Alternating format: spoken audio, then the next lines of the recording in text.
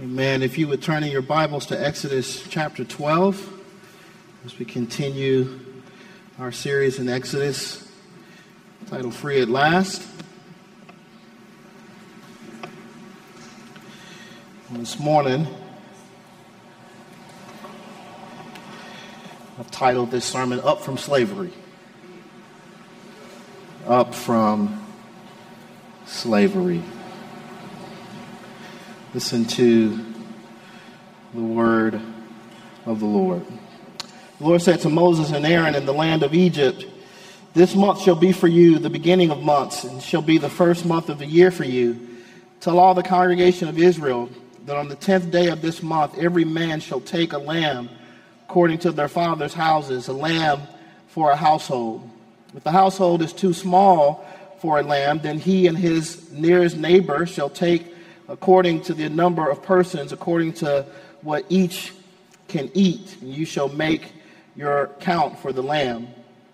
Your lamb shall be without blemish, a male a year old. You may take it from the sheep or from the goats. You shall keep it until the 14th day of this month, when the whole assembly of the congregation of Israel shall kill their lambs at twilight. Then they shall take some of the blood and put it on the two doorposts, the lintel of the houses in which they eat it. They shall eat the flesh that night, roasted on the fire with unleavened bread and bitter herbs. They shall eat it. Do not eat any of it raw or boiled in water, but roast it, its head with its legs and its inner parts. And you shall let none of it remain until the morning. Anything that remains until the morning you shall burn. In this manner you shall eat it with your belt fastened, your sandals on your feet, and your staff in your hand. And you shall eat it in haste. It is the Lord's Passover. For I will pass through the land of Egypt that night, and I will strike all the firstborn in the land of Egypt, both man and beast. On all the gods of Egypt I will execute judgments. I am the Lord. The blood shall be a sign for you on the houses where you are. And when I see the blood, I will pass over you, and no plague will befall you to destroy you when I strike the land of Egypt." This is the word of God. We're going to look at some of those other verses as we preach this word of God. So let's go to the Lord in prayer. Father, we do come to you in the name of Jesus and by the power of the Spirit. We ask that you would bless us now as we sit under the authority of your word. Each of us, Lord, would you do that work in us? Would you make us more like your Son and our Lord Jesus Christ? We pray, Lord God, for your blessing and your anointing. Open our ears that we can hear and our hearts that we can receive your word. We pray this in Jesus' name. Amen. In his important work, Up from Slavery, Booker T. Washington, the founder of the Tuskegee Institute, tells the story of his journey from slave to educator, to founder of Tuskegee. It's an important story, and one in which Washington, through his own story, lays out his philosophy for how formerly enslaved people were to improve their own lives. You might say that the signs and seals, the visible representations and confirmations of that improvement were things like hard work and education and self-improvement, racial solidarity, and even at times, accommodation. If you've read Booker T. Washington, if you've not read Booker T. Washington or W.E.B. Du Bois, you should. Both their stories and their visions were important in the journey of African Americans from slavery to freedom and thereafter. And while I have no quarrels with my ancestors regarding the values of hard work or education and self-improvement, I do realize that there is another story of up from slavery into which my own story and your story has been woven. And in that story, it's not our hard work, it's not our education, it's not our self-improvement that has brought us out of the grips of slavery. No, in that story, the signs and seals of our deliverance were not our own work, but the work of one outside of us. The work of the only one who can rescue us from a power too great for us to overcome on our own. Indeed, many of my ancestors knew that story, for it was the story in which they rooted their own hopes of temporal deliverance from slavery in this land. That story, brothers and sisters, is the story that is in front of us, the story that was to point to that great act of deliverance that was coming in the person and work of Jesus Christ, our Lord and our Savior, that he was going to accomplish to set us free from the evils that made this temporal situation of Israel possible. You see, the evil of the Egyptian empire at that time owed its existence to the sin and death that Adam and Eve brought into the world through their rebellion against God's laws. And the evil of slavery in this land, as well as the evil of slavery in other lands, as well as the evil we see in individual acts of oppression and corporate ones in our own day, owes its existence to this reality of sin that is now at work in the world and every human being that is born into it. And this story, brothers and sisters, of God's deliverance of Israel from Egypt pointed to a God who was and is a delivering God. A delivering God who would one day demonstrate chiefly through the work of Jesus his commitment to set people free from their ultimate enemy, sin, and its accompanying twin, death. And God, in his steadfast love and faithfulness, in the process of this deliverance, he gave his people a celebratory feast. He gave them a ceremonial meal that would remind and confirm to his people's consciences that he not only had delivered them, but that the blessings of that deliverance would continue to be theirs in covenant with him. This is why on the night when Jesus was betrayed, the very same night in which Israel was to celebrate the Passover as they had done for centuries, he celebrated a meal with his disciples. A meal that was a fulfillment of all that this original festival meal pointed to, a meal that, in point of fact, would replace this meal. For in it, Jesus was providing a sign and a seal of deliverance, not just from the particular sin of oppression, but from sin in all of its forms and in all of its power to enslave, to corrupt, to destroy people's lives. What we're looking at, brothers and sisters, this morning in this original story then is the seed of a promise of deliverance that would be finally met in Jesus. And so right in front of us this morning are all the elements in seed form of what God was doing or going to do fully in Christ. And so as we look at this story this morning, I want us to unpack that seed and see in it what we now fully have in our Lord.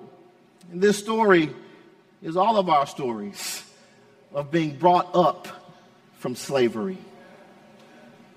So I want to talk this morning about a sacrificial deliverance.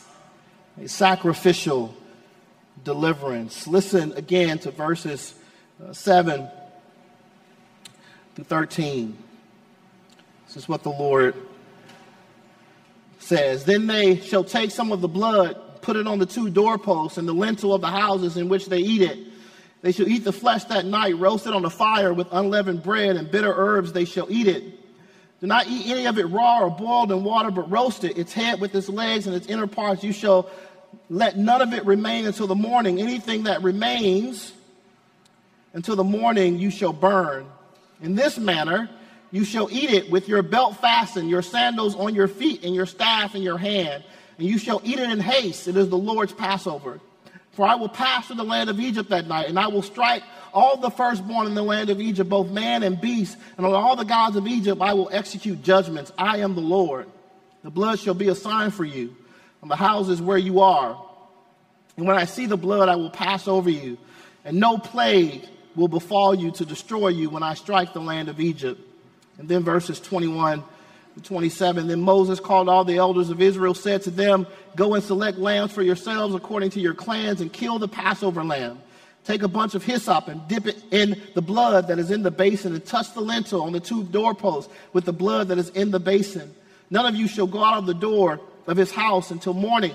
For the Lord will pass through to strike the Egyptians, and when he sees the blood on the lintel and on the 2 doorposts, the Lord will pass over the door and will not allow the destroyer to enter your houses to strike you. You shall observe this rite as a statute for you and for your sons forever. And when you come to the land that the Lord will give to you, as he has promised, you shall keep this service. And when your children say, what do you mean by this service? You shall say, it is the sacrifice of the Lord's Passover, for he passed over the houses of the people of Israel and Egypt when he struck the Egyptians, but spared our houses. And the people bowed down their heads and worshipped.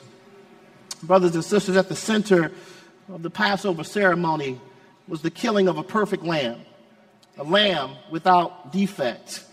The blood of this lamb was to be spread on the doorposts of the houses and dwellings in which the people of Israel lived. God himself indicated the purpose of this act in verse 13. The blood shall be a sign for you, the houses where you are. And when I see the blood, I will pass over you, and no plague will befall you to destroy you when I strike the land of Egypt. Egypt's sin of oppressing the Israelites continued to demonstrate a truth that God had proclaimed to Adam and Eve in the Garden of Eden, the truth that sinful rebellion against God brings with it the promise of death. The Apostle Paul, speaking to the Romans centuries later, would say to them, for when you were slaves of sin, you were free in regard to righteousness. But what fruit were you getting at that time from the things which you are now ashamed? For the end of those things is death. He would go on to proclaim that the wages of sin is death.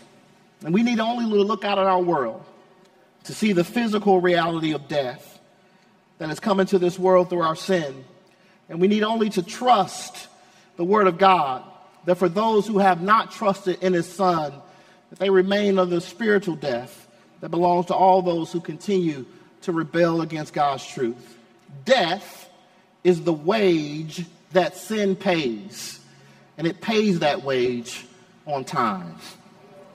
But what God was doing in the Passover meal was to demonstrate his willingness to pay that wage on behalf of all of those who trust in him.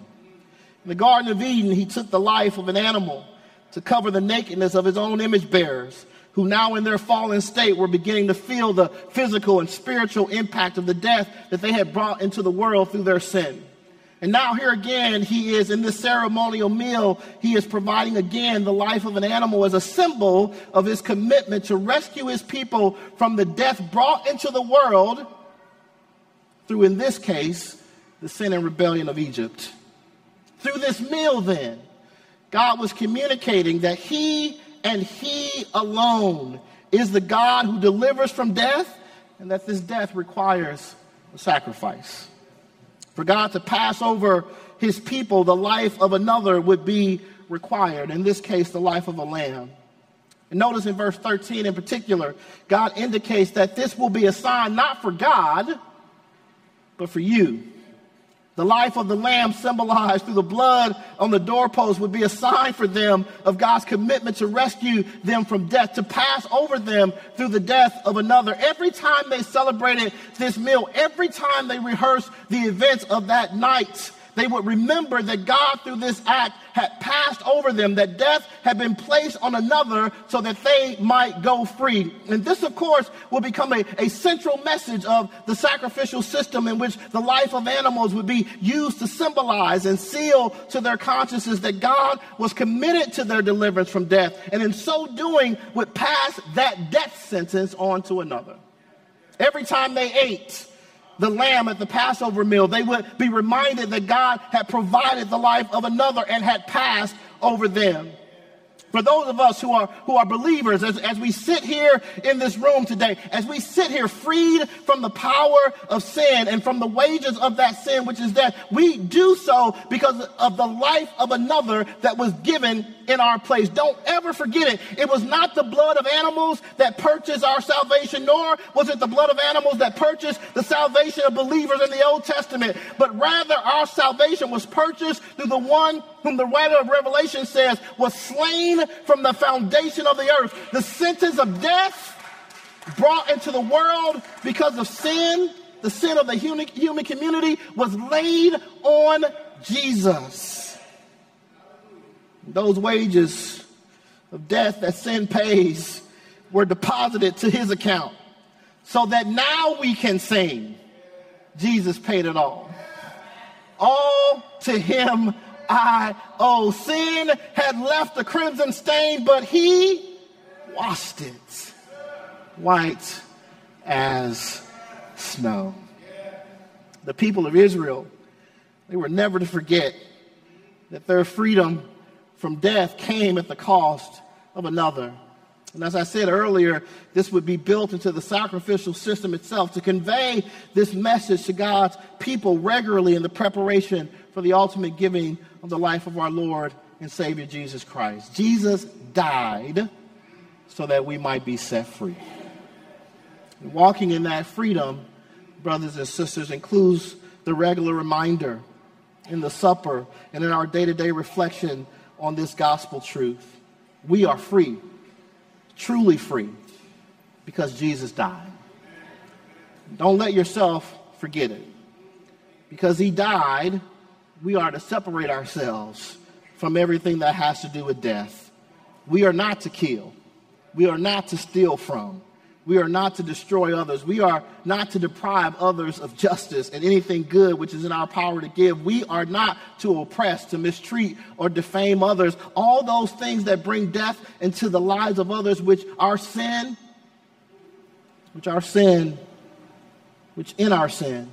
we often give ourselves to secure our own comfort and pleasure and success. We are to refrain from those things because we have been delivered from death through the life of our Lord and Savior Jesus Christ. Amen, people of God. It's a sacrificial deliverance. It's a communal deliverance. It's a communal deliverance. Verse 3 through 6. Tell all the congregation of Israel that on the 10th day of this month, every man shall take a lamb according to their father's houses, a lamb for a household. And if the household is too small for a lamb, then he and his nearest neighbor shall take according to the number of persons, according to what each can eat, you shall make your count for the lamb. Your lamb shall be without blemish, a male a year old, and you may take it from the sheep or from the goats. You shall keep it until the 14th day of this month, when the whole assembly of the congregation of Israel shall kill their lambs at twilight. In verses 43 to 49, the Lord said to Moses and Aaron, this is the statute of the Passover. No foreigner shall eat of it, but every slave that is bought for money may eat of it after you have circumcised him. No foreigner or hired worker may eat of it. It shall be eaten in one house. You shall not take any of the flesh outside the house. You shall not break any of its bones. And all the congregation of Israel shall keep it. And if a stranger shall sojourn with you, and would keep the Passover to the Lord, let all his males be circumcised. Then he may come near and keep it. He shall be as a native of the land. But no uncircumcised person shall eat of it. There shall be one law for the native and for the stranger who sojourns among you. While each participant in the Passover meal would need to trust in the Lord for the meal to have personal application, benefit to their lives, the meal itself was a communal event. It was a meal to be shared together throughout the entire community, symbolizing the community's shared participation in the deliverance of God that he was about to accomplish. What God was about to do was for everyone who would believe, parent and child, young and old, male and female, single and married, native and foreigner. Thus, there's an emphasis on sharing one lamb in each household, with smaller households sharing a lamb together. And in the institution of the Passover as a statute to be observed perpetually, God places a great emphasis on there being one law for the native and the stranger, that those who possess covenant membership are to eat this meal together without discrimination, without segregation. They are to eat it in the same house together. This communal nature of the meal and its emphasis on being for everyone in the community is not incidental. The Lord is making a clear distinction regarding the nature of his kingdom blessings over against the nature of the blessings of the kingdoms of this world. The kingdoms of this world create diversity through conquest or through the promise of equal access and participation in the blessing of the nation or empire, which are never fully realized. But in the covenant community, the blessings of God's deliverance belong to all equally without discrimination. Make no mistake about it. That mixed multitude in verse 38 that goes up out of Egypt with Israel are not just going because they want a new start in a new place. They are going, many of them, because they realize that Israel's God is a different God. And his kingdom is a different kingdom. One where blessing isn't distributed on the basis of ethnicity, isn't distributed on the basis of social position or economic position or nationality or the like, but rather it is distributed on the basis of faith in him and faith in him alone. That is what the Passover meal signed and sealed to the members of the covenant community. What attracted that mixed multitude that went up out of Egypt with Israel was that God was a different God than the gods they had seen. This unity is what people should see in the church. The same unity that attracted that mixed multitude that went up with Israel out of Egypt should be found in the church. And when it isn't, we should not be surprised at people's reluctance to join our ranks. Indeed, there's an increasing polarization in the church, which some among us are attributing to everything else but our failure to demonstrate God's love across the lines that so often divide us: race and ethnicity and gender, socioeconomics and the like. We don't want to deal with the fact that this aspect of the Lord's Supper, our shared participation in the benefits and blessings of his death, are not being displayed in the way we treat each other in the house, or the ways we treat each other outside the house. And so Paul had to address this very point in 1 Corinthians, where we're reminded of the institution of the Lord's Supper. In that chapter where he is reminding us of the institution of the Lord's Supper, he says this in verse 17: "In the following directives, I have no praise for you, for your meetings do more harm than good. In the first place, I hear that when you come together as a church, there are divisions among you. And to some extent, I believe it. No doubt there have to be differences among you to show which of you have God's approval. So then, when you come together, it's not the Lord's Supper you eat. For when you are eating, some of you go ahead with your own private suppers. And as a result, one person remains hungry and another gets drunk. But this meal, as Paul rightly instructs them, is to center the unity that is ours together in sharing the benefits of Jesus' death. Indeed, since all the promises of God in Jesus are yes and amen, then the way we live together should demonstrate that truth. This was the message of the Passover meal. And if God intended it to be practiced in that meal, he most certainly expects that it will be practiced among us who have received the fulfillment of that meal in the Lord's Supper. If part of the Passover meal was about community and unity and people coming together, not just within Israel, but natives and strangers and foreigners together, celebrating this meal, rich, poor, young, old, celebrating this meal together. If that was the purpose in the Passover meal, how much more so in the meal we celebrate in the Lord's Supper. Amen, people of God. So how do we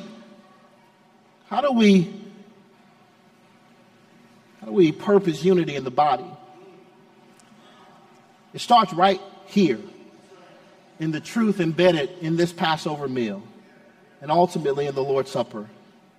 Jesus died for a reconciled body across all the lines of division: male, female, rich, poor, native, foreigner, young, old, ethnic, other. That person in the church who names the name of Jesus belongs to you, and you belong to them. Amen, people of God. Through Jesus' shed blood on our behalf.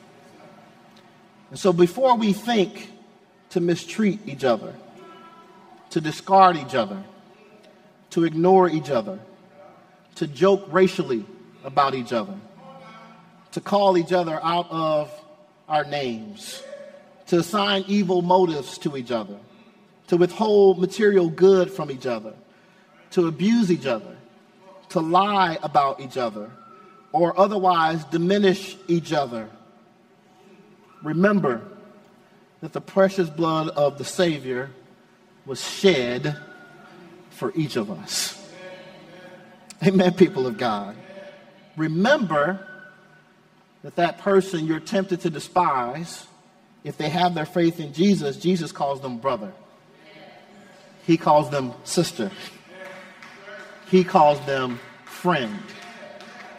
Remember that he loved them enough to die for them.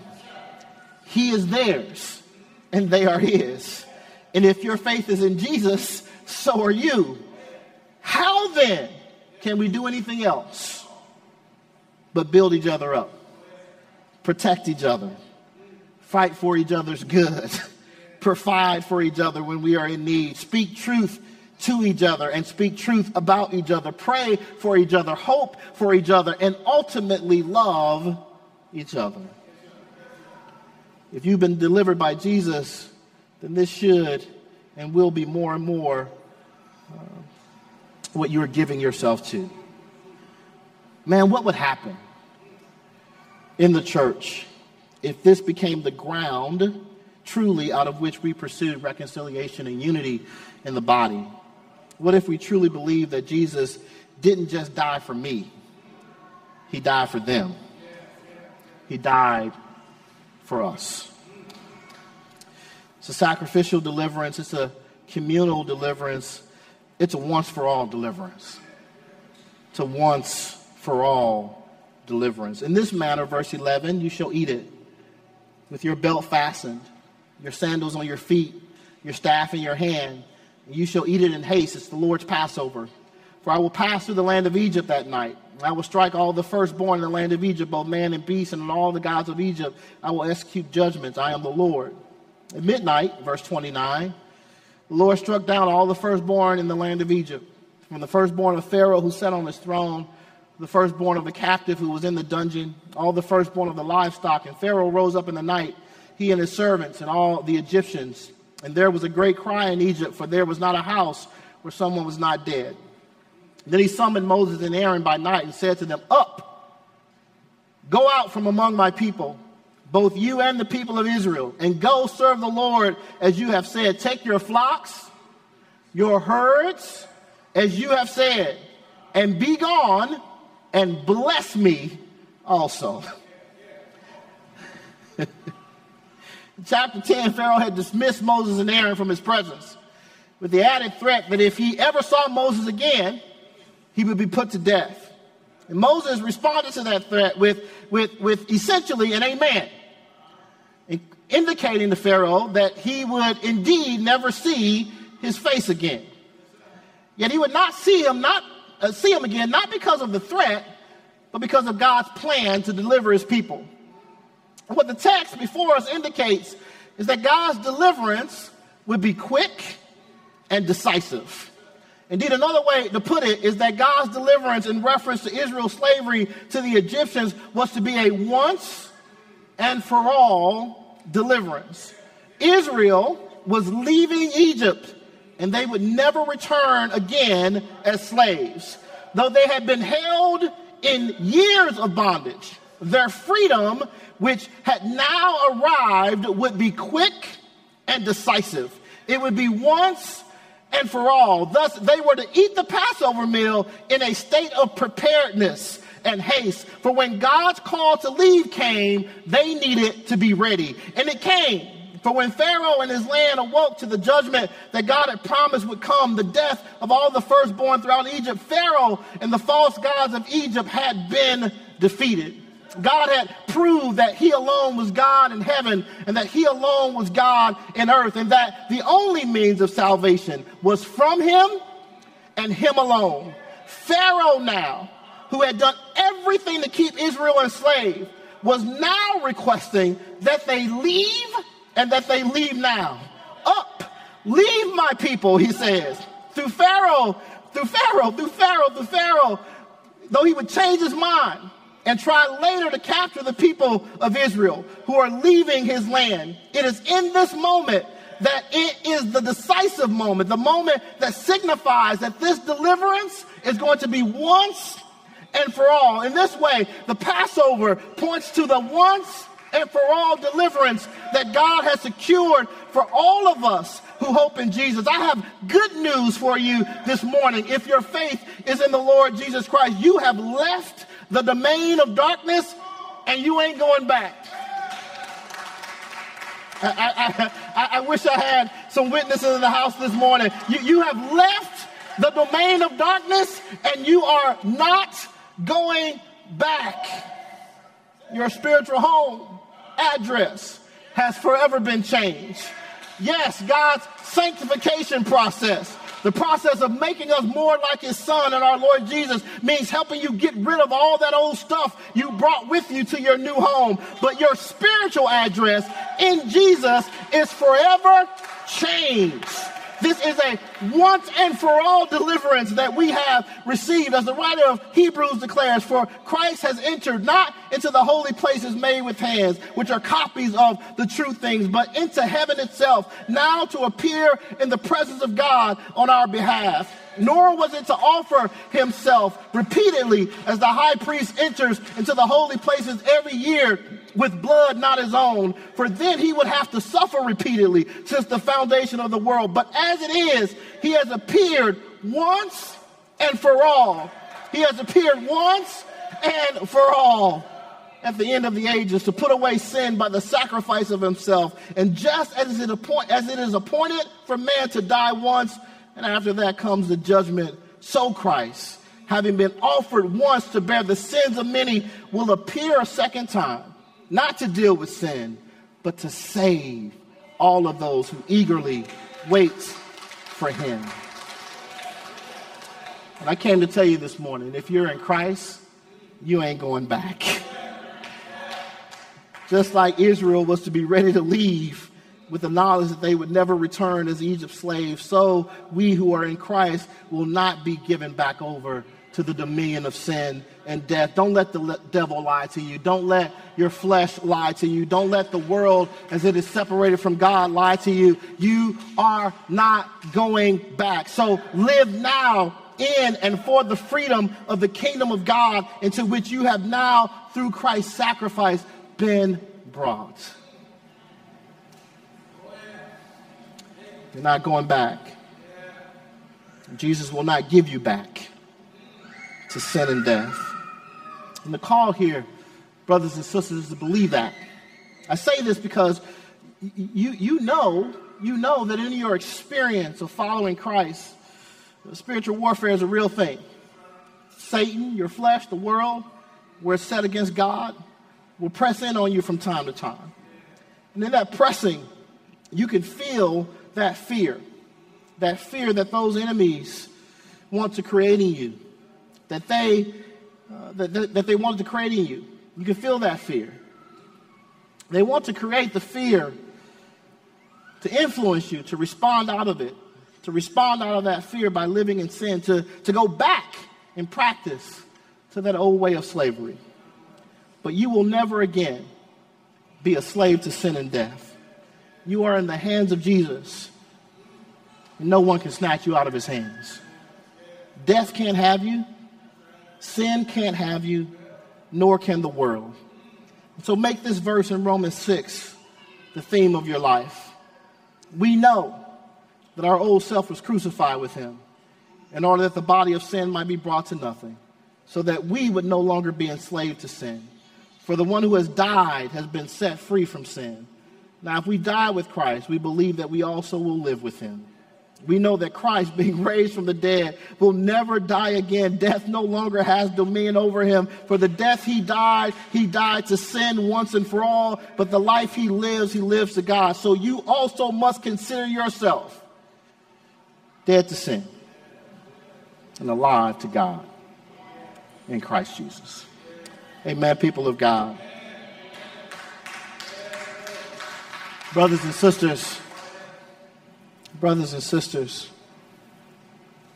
the Passover, which we now celebrate, the Lord's Supper, that meal is a reminder that we have been brought up from slavery. This deliverance has come to us ultimately in the person and work of our Lord and Savior Jesus Christ, the Lamb of God, to whom all those Passover lambs pointed. Through his death, we have been set free. And every time, we did this last week, every time we take the Lord's Supper, that truth is signed and sealed to us. We have been delivered. We have been delivered. That deliverance is a sacrificial deliverance in which he took our place and died the death we all deserved. It's a communal deliverance in which our unity is proclaimed and sealed through his sacrifice on our behalf. And it is a once and for all deliverance, a deliverance that signifies and seals that we are never going back to the dominion of sin and death because of what Jesus Christ has done on our behalf. I don't know about you, but that's good news.